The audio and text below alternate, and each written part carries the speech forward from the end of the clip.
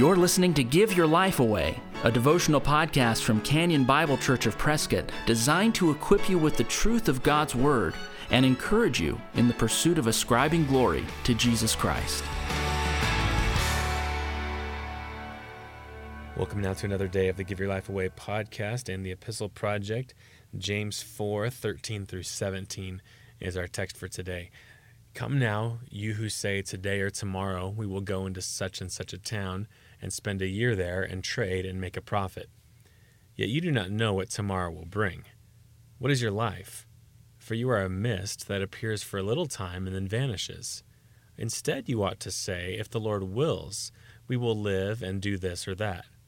As it is, you boast in your arrogance. All such boasting is evil. So whoever knows the right thing to do and fails to do it, for him it is sin. Here, James addresses the pride of assuming that we know what the future will hold.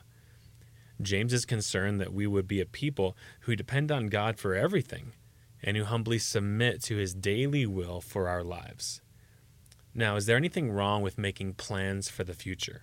No, absolutely not.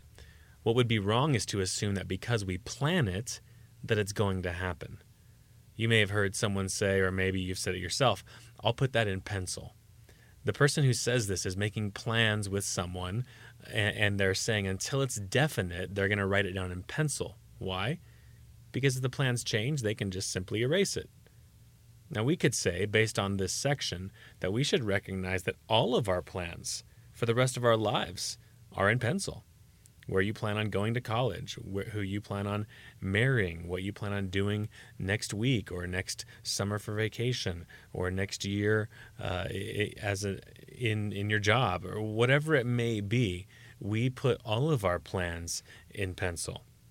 What's more is that the person in verse 13 is actually assuming that they'll earn a profit. They'll be successful in the future.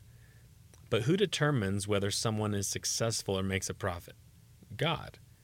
If God wills that we'll struggle financially, then so be it. If God wills that we profit financially, then so be it. Now here's the wrong way to respond to this passage, to this section. Just add "if the Lord wills" to every statement you make about the future. Just say the right thing as some magic phrase that makes you obey. As with all commands of God, He's looking for the heart. It's not just about saying the right thing. It's about believing the right thing in your heart.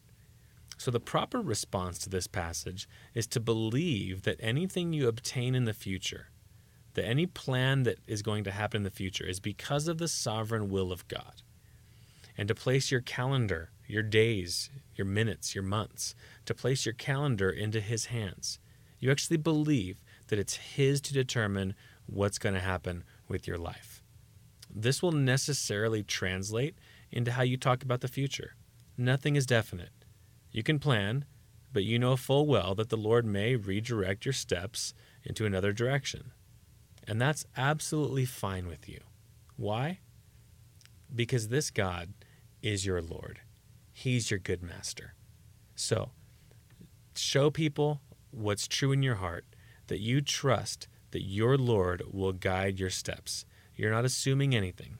You might make plans, they're going to be in pencil, but you know that your Lord will providentially and rightly guide you. And so then you can say, if the Lord wills. If you've been encouraged by the Give Your Life Away podcast, please share it with a friend. And if you'd like to get in touch with us, you'll find us online at canyonprescott.org. Thanks for listening. Join us next time for Give Your Life Away. We are alive.